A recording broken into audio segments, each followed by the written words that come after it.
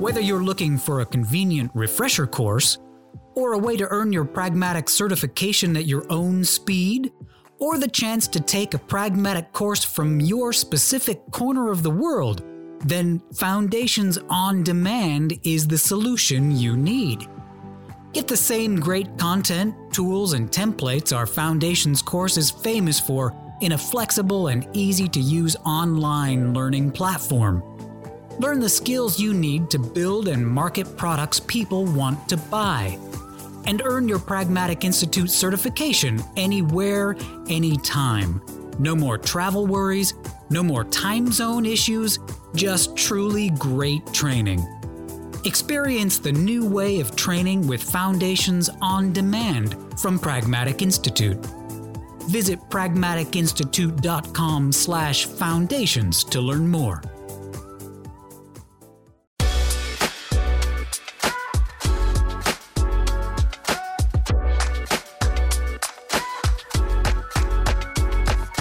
Hello and welcome to another edition of Product Chat, Pragmatic Institute's webinar and podcast series where we tackle the biggest challenges facing today's product management, product marketing, and data-driven teams.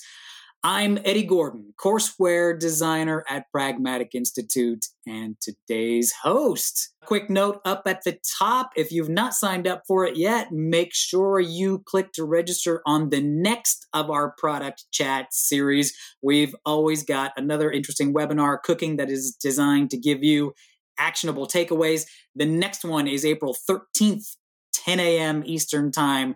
We will welcome Niels Jans, founder of Deliber, for a conversation on using ChatGPT to take product management to the next level. Hot topic, that one. So be sure to join us.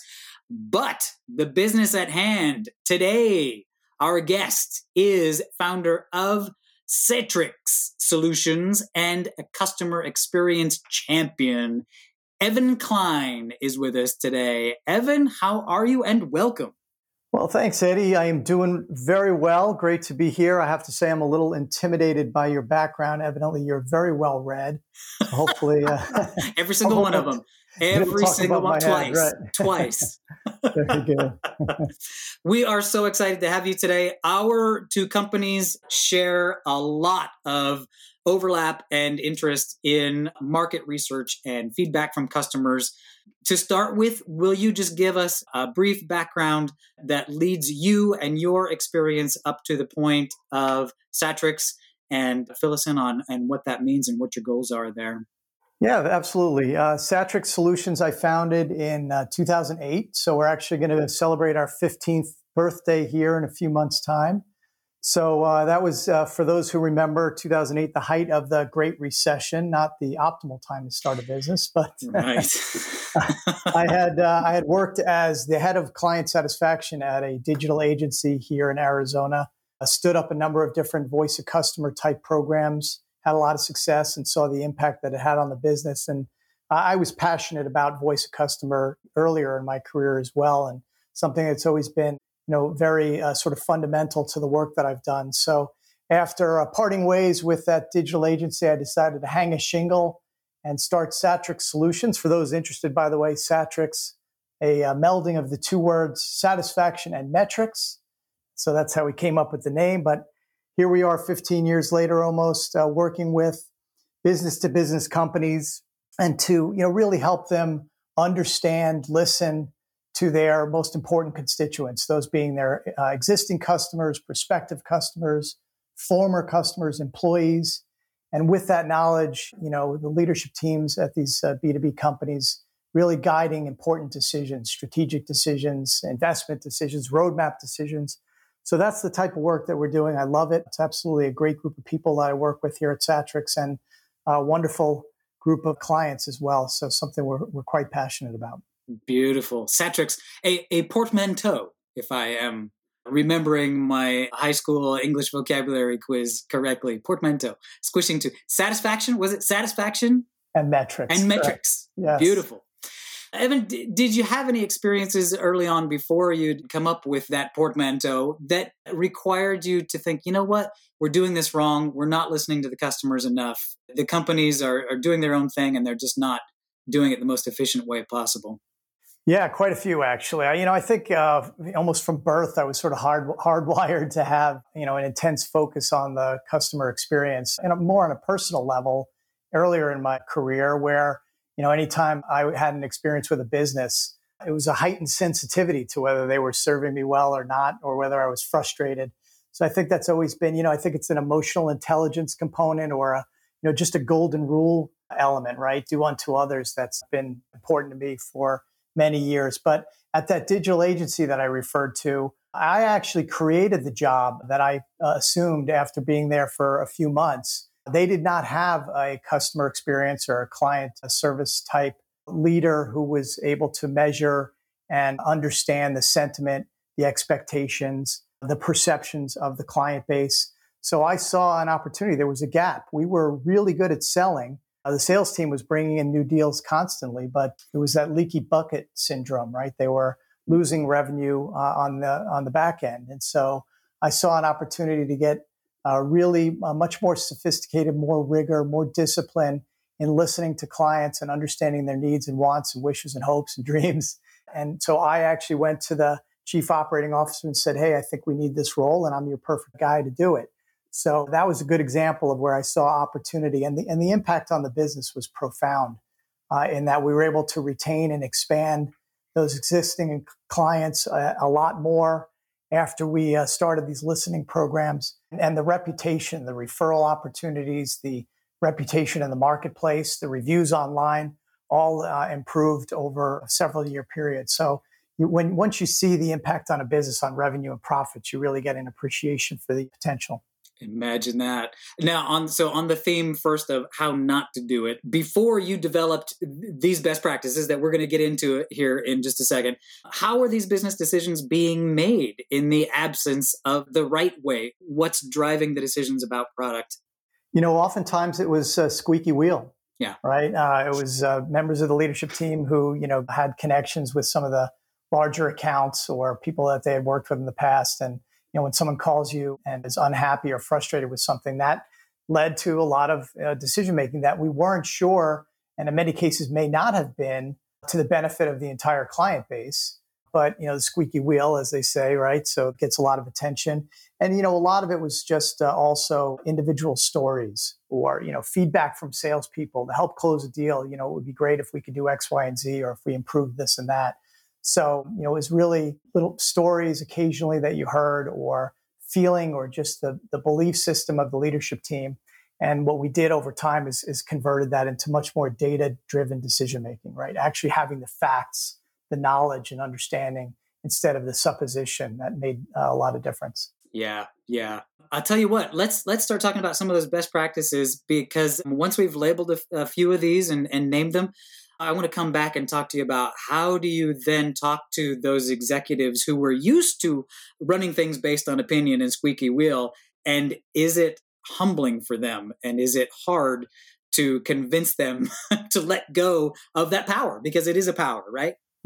Yeah. So let's come back to that. But first, the reason that people are here, let's talk about some of these best practices and how to do it, and specifically how Satrix has nailed it down. One of the descriptions of Satrix I read online talks about customer feedback and specifically systematic feedback processes. This is one of the descriptors that I saw in relation to Satrix, systematic feedback processes. Now, I know what feedback means. I know about, visiting the customer and interviewing them, but this idea of a systematic feedback process sounds much more appealing. It sounds more reliable. Tell me a little bit about what you mean specifically by that. Yeah, and really it's maybe the inverse of just sporadic, right? Which is what a lot of companies unfortunately do, is they feel there's an opportunity. Let's field a survey. Let's get some feedback from our customers through interviews, or, let's invite some feedback in one form or another. And it just happens occasionally. It usually happens around a need, a specific question that needs to be answered. And our contention is, no, especially in the world of B2B. And we work with a lot of B2B SaaS companies. The market is so dynamic. Your business is dynamic. The competitive landscape is changing. You need to have your finger on the pulse. And that's what we mean by systematic. It's something that should be ongoing, should be formal, should be, have that rigor and discipline around it. Now, of course, it can be refined, it can change, and it should in many cases. But there really needs to be that top-down commitment to have ongoing listening programs, voice of customer type programs in whatever form that they take. And so that's one of the first best practices that I'll mention is that, and I'm sure, your listeners hear this a lot, and I'll just, reinforce what many people know. This needs to be a company-wide commitment. It can't be just, we're talking the talk. You really have to walk the walk and back it up. And that means a lot of things, candidly. It means not just a commitment to asking for feedback in a thoughtful and disciplined way, but the willingness to do something with it, right? The willingness to sort of feed it into your processes so that you're constantly making improvements and refinements and enhancing the customer experience so that they know that the feedback they're providing is being listened to and used in a real way. And so that's, that commitment across the organization, that's one way that's demonstrated. And there are many others, but that's certainly a best practice. And in fact, what's interesting is I've probably talked my way out of some business in the past because I like to convey to prospects that if you're going to take this on, if you're going to start doing it, you have to be committed to it.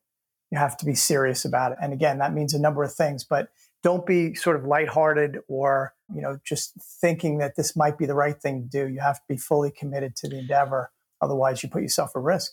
Sure. This is not a quick fix. When you're saying things like a cultural change is required, we're talking about new routines, new normals. We're not talking about, hey, next month we're going to implement this one best practice one time and it's going to fix everything. This is a long-term commitment and a new lifestyle, essentially, for the company. Yeah, no, that's well said, Eddie. Exactly right. Cool. Tell me a little bit. We've mentioned customer satisfaction surveys and interviews briefly. How often do these need to happen? Who should attend them? These are the questions that I think we hear often around. Who should be there? And most importantly, should I involve the sales team? Right. Right. Well, and to the last point first, I think, everybody should be involved at some level, right? Just what we just touched on is that every department, every individual in the company should understand what's happening, why it's happening, right? As it relates to these feedback programs that the company is going to undertake. And they should be aware of them and helping to, maximize the impact and the return on investment in their individual way.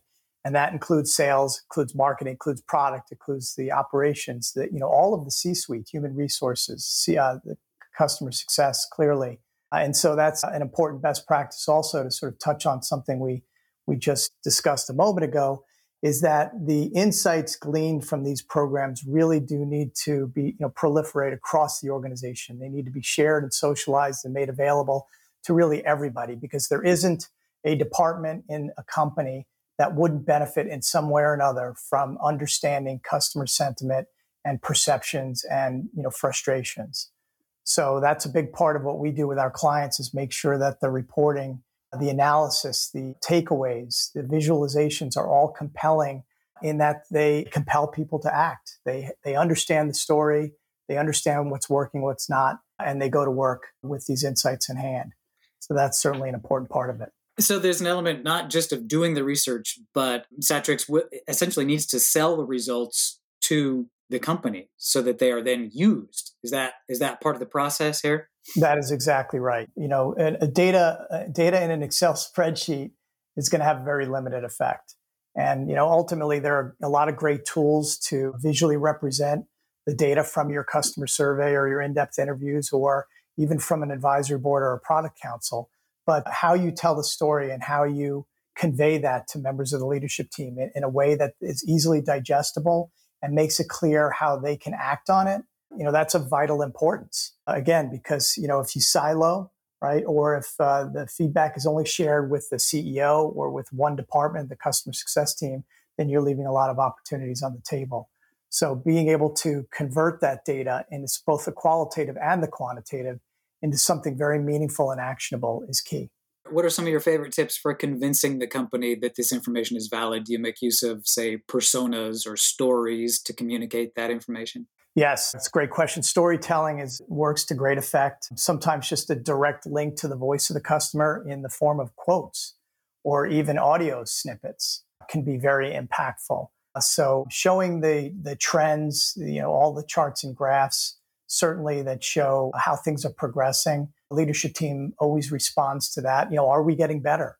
Are we doing things right? Are the enhancements that we're making resonating with our customer base and the market at large? But also sprinkling in some of those stories, case studies of, here's an example where we saved a large account. The account was frustrated. We did X, Y, and Z. Or this is a case where we modified the product to more acclimate or to align with the customer's use case. And this is the reaction and the response that we had from that cohort. So those are very effective means of telling stories. Brilliant. And conveying this insight. Yeah. Can you think of any times when maybe that story just completely blew someone's mind? They didn't realize something about their customer, or they just came to view them in a completely different way based on the information that you'd gleaned? It's an interesting question. There's absolutely been some times where we've shared insights that the leadership team wasn't acutely aware of. Yeah. But more often than not, it actually is, we knew about that, because a good leadership team probably does have some mechanism to, listen to their customers. They're probably meeting with them. They're probably talking to their CS team. They might be reviewing, gong calls from sales, right? So it's not a complete surprise. But often what we see, and we take pride in this, is that we identify something that maybe was more important than they thought it was. And so it gets accelerated, right? Priorities are changed because of the insights and the findings and recommendations that we're delivering. So there are some eyes opened because, again, they knew of it, but they didn't recognize the importance, the significance, the severity. And so that is usually more often what happens than just a complete shock of something that they weren't aware of. Oh, brilliant. This is sort of like, you've been eating junk food for a while. You haven't been keeping up with your exercise routine. And you're like, I know I need to do something. I'll get to it. But then you go to the doctor and the doctor comes in with the clipboard and goes, my friend, you are in danger of this or this or this or this if you don't change your ways. And you're like, I know it, but now I'm hearing it from the professional, and that really means something to me. Maybe that's what you need to get your butt in gear, right? Yeah, that's well said. We've had some interesting situations, certainly over the years, where a company has decided to divest themselves of a business because they recognized, hey, this is just, we're putting forth a lot of effort and resources, and we're not getting there with that customer base, or they've restructured their service delivery model, or they've changed their messaging and how they talk to prospects. So there's a lot of significant outcomes as a result of this work. But as I said, it's usually an awareness that, hey, we need to accelerate or maybe shift priorities or allocate some resources here where we weren't planning to this year. Right. Can we talk a little bit about the benefits of hiring a third-party consultant to help with this work versus, a company that might just say, we can do this on our own, let's give it a shot? Benefits, detriments to either of those approaches? What do you think? Well, so this is coming from a owner of a company that offers these services, and it's of course I'm perfectly aware. That's right. But the irony here is one of the things I'm going to mention, which is of great importance, is trying to remove as much bias as you can from the situation. And of course, in saying that, I have to offer up, and people would recognize that I have some bias in that we are a third party. So, but that's one of the benefits, and one of the reasons our clients come to us is to remove that bias from like confirmation bias is a good example. Okay. When you're working in the business, when you're passionate about what you're doing, and you look at data, you can arrive at slightly different conclusions than an objective, unbiased third party. So a lot of our clients like the fact that we serve as essentially, auditors, like they're auditors for their financial statements. We do that for their customer experience or voice of customer programs. We operate, without preconceived notions, and we're analyzing both the quantitative and the qualitative and the statistical with, that from that third party perspective. So that's one of the things, if you're going to think about this type of work in-house, sort of have it removed from the people that are in it day in, day out. And that's possible. There's a lot of companies that have, data analytics teams or insights teams who are not, on the front lines dealing with customers or not sales, talking to prospects. They're a different group entirely. And that's a perfectly fine way to do it. We serve as that group for many of our clients who, just want to outsource this type of work to, again, that third party. The other thing I would say is that, there's a lot of best practice knowledge that has been acquired over the years here at Satrix Solutions. A lot of it is available, frankly, on our website. We have a lot of thought leadership and point of view documents that we put forward. And obviously, there's a lot on the internet. So to those who might do it in-house, just do your homework. We've seen a lot of companies who have issued a survey or launched a win-loss program or stood up an advisory board and have not adhered to best practices.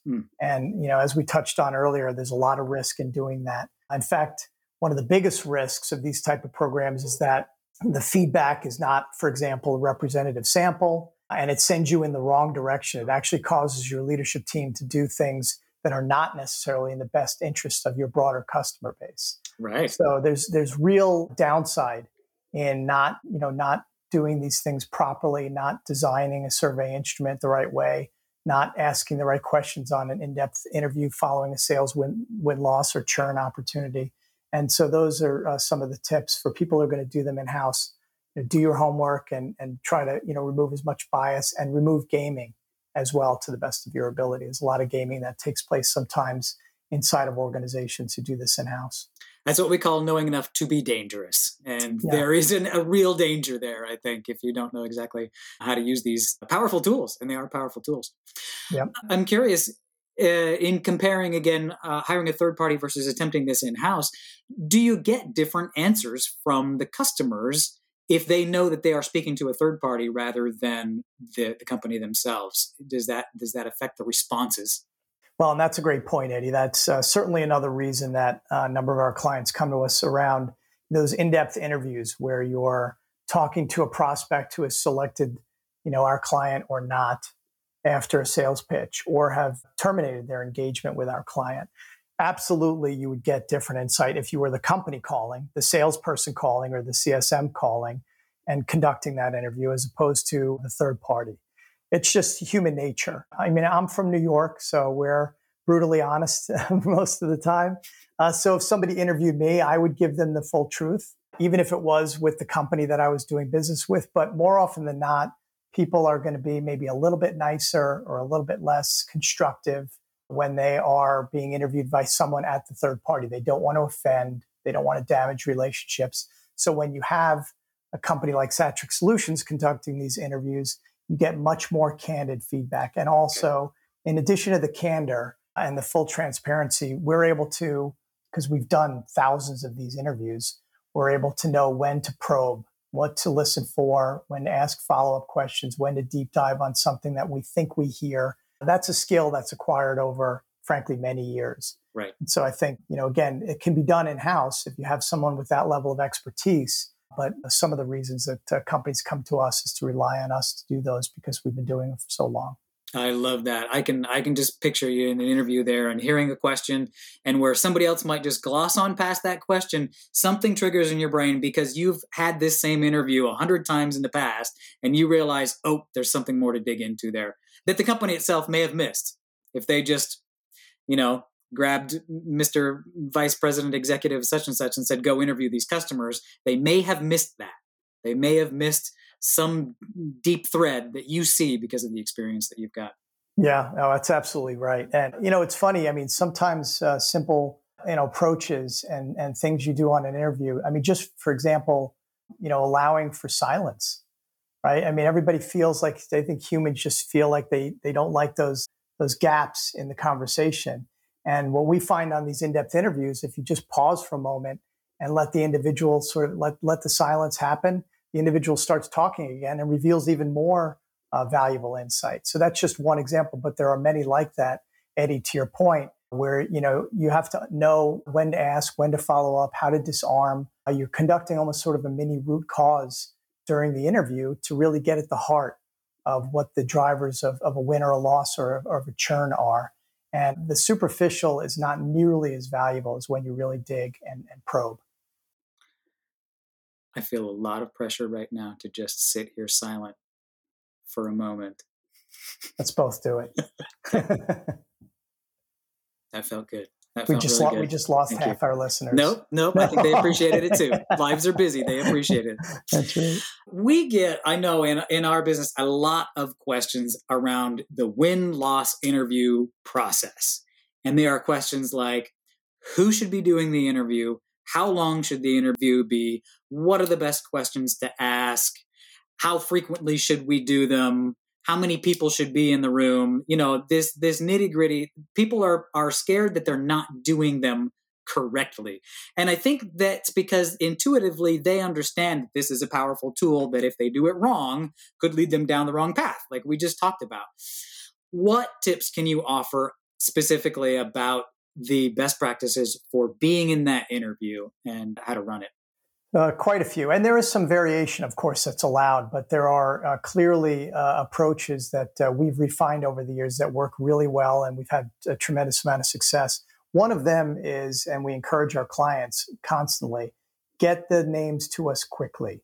If you wait weeks after you've been notified that you won or lost the deal, the longer the time goes by, the less likely you are to get them on the phone to agree to an interview. And then, people move on, right? And memories fade. So first and foremost is do it quickly, respond, and try to schedule it, within even a week of the decision being made. Two is as important, and we touched on this already, is have the right person conducting the interview, someone with those skills that we touched on, someone who's not directly involved in the sale. So, it could be, for example, someone in marketing who conducts the interview as opposed to the salesperson. And then, we schedule the interviews. We ask, what's convenient for them. And we typically ask for a 30-minute discussion. So, being able to accommodate the individuals that we're interviewing and, giving them plenty of options, and then, asking for that 30 minutes. And then once you're having that conversation, we do often offer a safe place in the form of anonymity. Now, most of the contacts that we speak with have no problem having their name associated with the interview. And that's what happens probably 80 to 90% of the time. But we like to offer that anonymity up front, just in case, if they feel like, they have a lot to say. And again, they don't want to harm any relationships, or they want this to be more constructive. We could say, look, we'll take your name off of this, or we'll maybe, carve out some of your statements and not have your name associated with it, bake it into some of the other interviews that we're conducting. And it's so it retains its value to our clients. It just in some cases may not be attributed. So that's a nice thing to offer up. And again, some of the others that we touched on as far as best practice, we often do things 1-to-1. Okay. 1-to-2 or 1 to a group can be challenging. And there's sort of groupthink that comes into play there. So if we have 2 or 3 contacts at a customer, one of our clients or a prospect, then we'll interview them separately more often than not, and then aggregate their feedback in our reporting. So those are some tips. There are definitely a lot of others. We have a full ebook on our website actually around sales win-loss best practices, which talks about a lot of this and more. So I would encourage some of your listeners to check that out. Brilliant. That's on the website, you said? It is, yes. Obviously, win-loss is just one of many, many tools, but others, of course, include competitive intelligence, advisory boards, product councils. There are so many more arrows in your quiver. Can you give us an idea of when one might be used versus another, or are all of these used in conjunction with each other and overlapping? Well, there are some companies that do many of the above, but your point is a good one in that it has to start with what are your objectives, as most things do. What would you hope to learn? What are your objectives of this program? How do you see this impacting your business? And then we'll make a recommendation. All right, does this sound like a relationship customer survey, or does this sound like a win-loss interview program, or would the insights be gleaned best through a product counselor and advisory board? So it really harkens back to, what you're aiming for, what you want to learn, and the venue in which you feel like you'll get that, or we feel like the client will get that best. But with product councils and advisory boards, so powerful, the insights that you glean. I mean, you're sitting in the room with some of your best customer accounts. You're asking them very strategic questions and listening carefully to what they have to say. So as far as direct link to the voice of the customer, that's one of the best customer experience programs in our view that you can begin. But, and this is a big caveat, they are a heavy lift. There's a lot of nuance to them. There's a lot of time that needs to be invested and frankly, a lot of financial resources as well. And it does, many people on the leadership team need to take part for those to be successful and to have longevity. So we love advisory boards and product councils, but again, it's one of those, don't dip your toe in the water. You got to really be committed to them. So true. And aside from all of those, one other tool that I know that Satrix makes good use of is employee engagement programs. And while at first this may seem like one thing is not like the others, this is related and it's still critical and it's important. Otherwise, it wouldn't be under the same umbrella with all these other tools. Tell us a little bit about Satrix employee engagement programs and how they can contribute to this overall goal. Yeah, what's interesting about that is actually when I founded Satrix, I did not offer employee feedback type programs as part of our initial solution set. So that came about from client interest and essentially demand from our clients that we start offering these services well. We had a couple of accounts come to us and say, look, we love what you're doing on the customer side. It seems like it's a lot of the same skills and experience that you would need to employ. So why can't you do it for our employees as well? So cool. Yeah, it was great. It was actually a few years after that we started offering employee net promoter score, employee engagement type services, and some of the other things that we do. And what it comes back to, Eddie, is that you want to give your customers a voice. You definitely want to give your employees a voice as well. That's what a lot of employees really, it's important to them that they have an opportunity to share their thoughts. And I think what sometimes companies do is they take that external view and almost prioritize it more than the internal view. And so our contention is, give employees the opportunity to share their anonymous and candid feedback. What you'll find is that you'll get so many great suggestions and thoughts and ideas about how they can better serve their customers, what obstacles they face, what's in their way, the hurdles that they have to overcome to deliver the best service experience to the customer. You'll hear that from your employees if you give them the opportunity to share that feedback. Again, employees, it does have to be in an anonymous setting. That's a critical component of it. And one of the reasons people come to Satrix is we were able to convey that confidentiality and anonymity, again, because they're working with a third party. But there's a couple of programs that we offer. One is an employee opinion survey, which is frankly just like, it's an electronic version of the suggestion box from back in the day, right? Where companies used to have a literal box and you'd write on a piece of paper something you'd like to see done. This is that opportunity for you to share that in an online forum, which is very important. And then another service that I think every company should be doing, frankly, is interdepartmental surveys. And really what all that is asking your employee base, how do the shared services inside your company, how well are they serving the employees? So think, for example, IT is a common one, or HR. They're there to serve the internal constituents, the employees. And oftentimes we work in companies where if I need something from HR, I'm frustrated at their lack of responsiveness, or, I have to make an appointment a week out, or I'm not getting the, type of feedback or insight that I need. So these interdepartmental surveys allow employees to share and score essentially the service from their internal teams. And, if you want to be committed to customer experience excellence to your external customers, then you need to start at home first and make sure your employees are happy with the service that they receive. Mm-hmm. I can see how there might be an extra layer of hesitancy on the part of the employees to give frank feedback, because we're not talking about, a customer that worked one time with a company and is giving feedback. We're talking about employees whose livelihood is based on the employer that they're expected to be giving feedback for.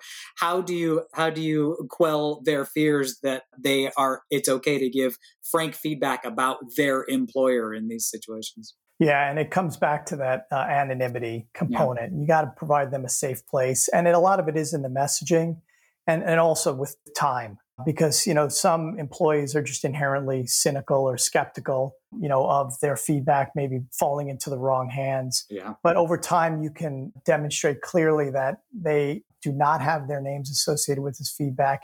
And more importantly, the culture is one of continuous improvement. Like, we want to do right by our employees.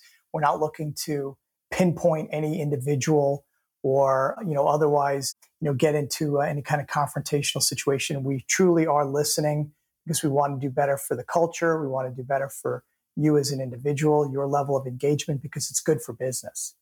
And so you can absolutely establish that, maybe not on day one, but as these programs mature, you can clearly convey these notions to the employee base. So you get much more candid feedback, get higher levels of response rates and participation. And employees, hopefully the end result is they stay longer, right? And they talk about you in a favorable way on Glassdoor and other venues because they enjoy the organization and they feel they do have a voice, and that gives them, confidence in the future when they're able to contribute in that capacity.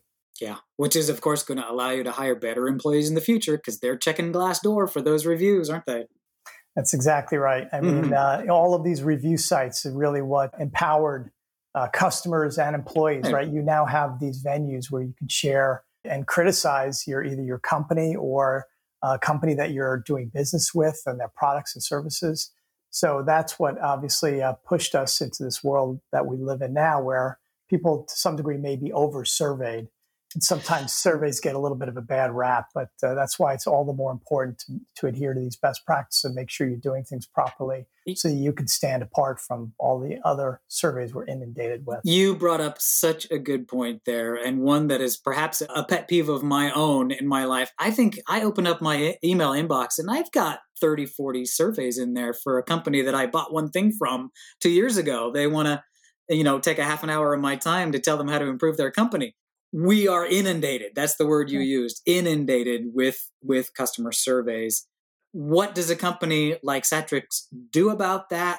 How do you make your program stand out to the interviewee so that they take the time to give this feedback instead of just going on to delete the 60 other invites for interviews or whatever they've got in their inbox that day? Yeah, it is. Look, tell the truth, it's a challenge because you do have to differentiate between the companies that are just doing this as a matter of course, right? They're checking a box.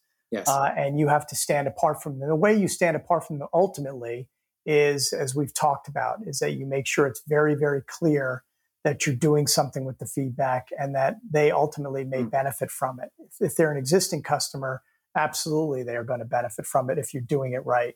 And that will encourage them to respond to future surveys, right? Because they know they saw a connection between something that they shared and something that happened to improve the experience that they had with the organization.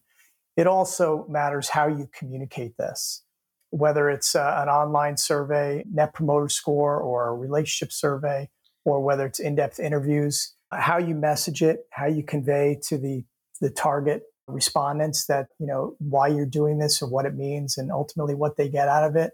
That's going to encourage them to participate in a case where they may not before, if they're, again, it's one of those surveys they're getting inundated by. So those are some of the key ways to stand apart from all of the other programs that are out there. And, look, sometimes we also, our clients are B2B companies. So there are incentives that can be offered. That does help. More often than not, we're doing non-monetary incentives, things like a donation to charity on their behalf. Very cool. So, it sends a nice message. And those certainly help, as do, maybe there's some tchotchkes or some discounts or something else that you can offer that's meaningful for the individual. So those are some things that you can be thinking about as well if you're going to do these in-house. Brilliant. Yes. We're getting close. I know you've got a hard stop at the top of the hour. I've got, I think, 2 more questions for you just because I'm having so much fun. They keep coming into my mind as you're talking. I'm loving it. That's great. Let's shoot. Go ahead. We got time. All right. The first one, I wanted to jump back to something we touched on briefly towards the beginning. What would you say to perhaps a manager who's hearing this discussion today, recognizing the value of gaining customer insights in this way, but needs to sell the concept to their executive, who's, of course, maybe used to running things based on their experience in the past rather than truly gleaned customer data. How best could that manager convey the importance of what we're talking about today to their executive? Well, it's a good question. Not an easy one to answer. And it's funny because, I'm not a salesperson by trade, right? I'm actually a frontline service person, have been almost my entire career. And when I started Satrix Solutions, I was challenged with, okay, now I got to actually close deals. I have to bring in some revenue here. Right. And one of the things many people told me early on is, don't try to change minds.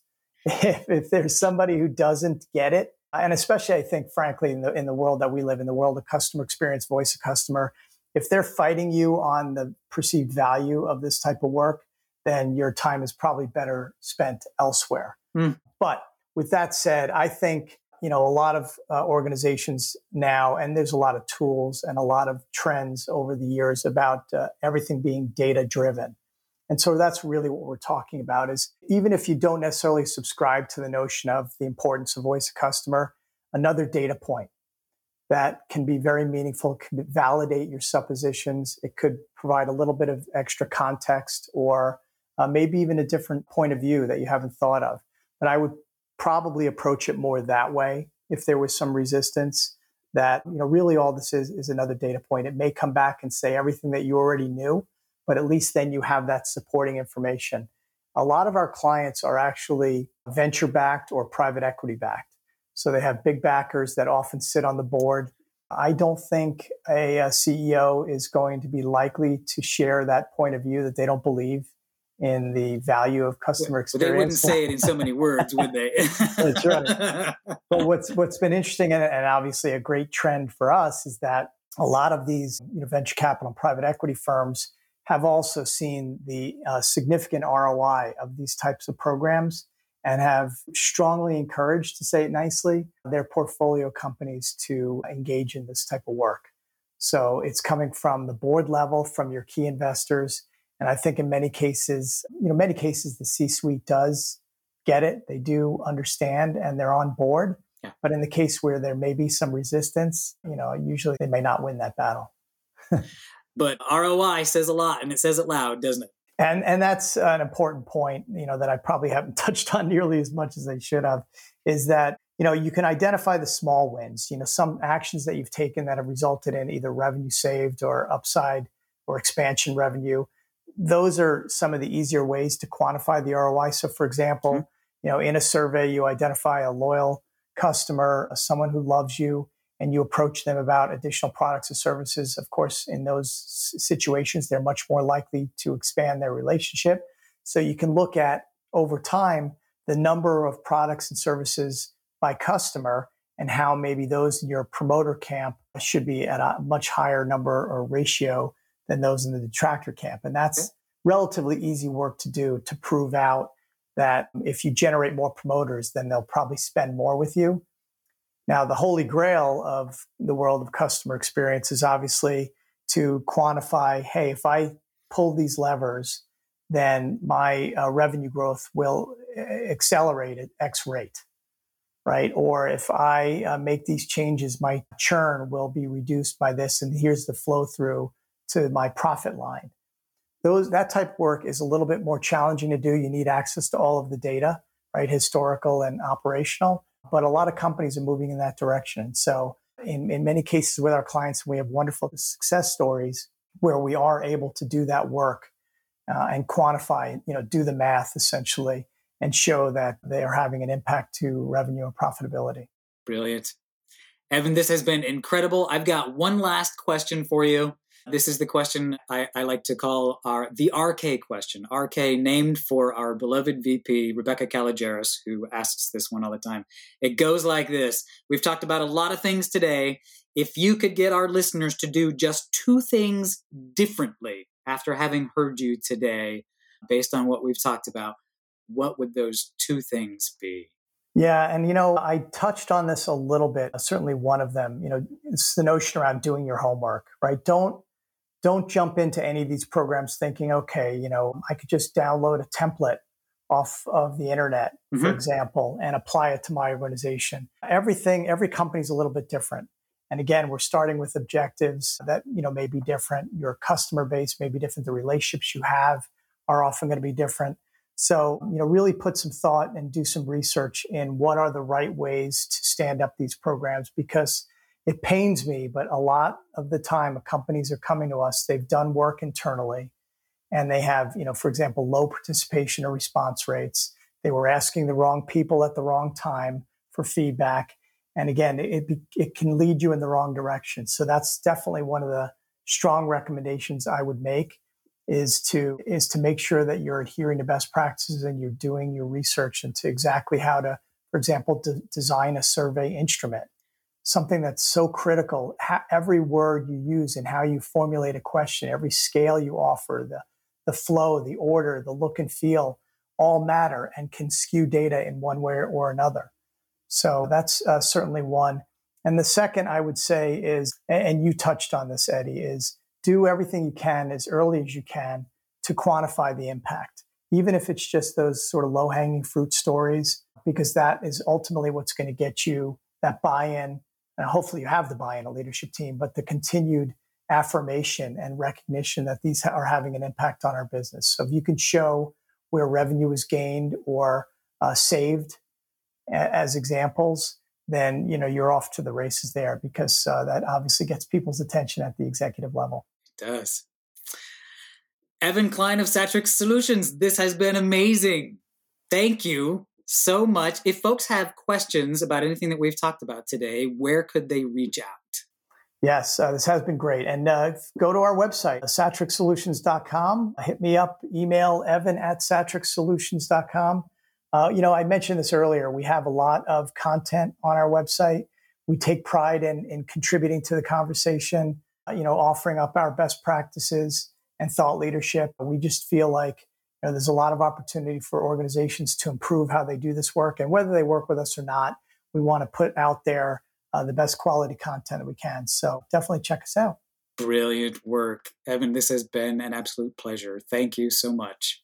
Thank you, Eddie. Really appreciate your time. Folks, don't forget to join us again next week when we tackle another great topic designed to help you elevate your product, your company, and your career.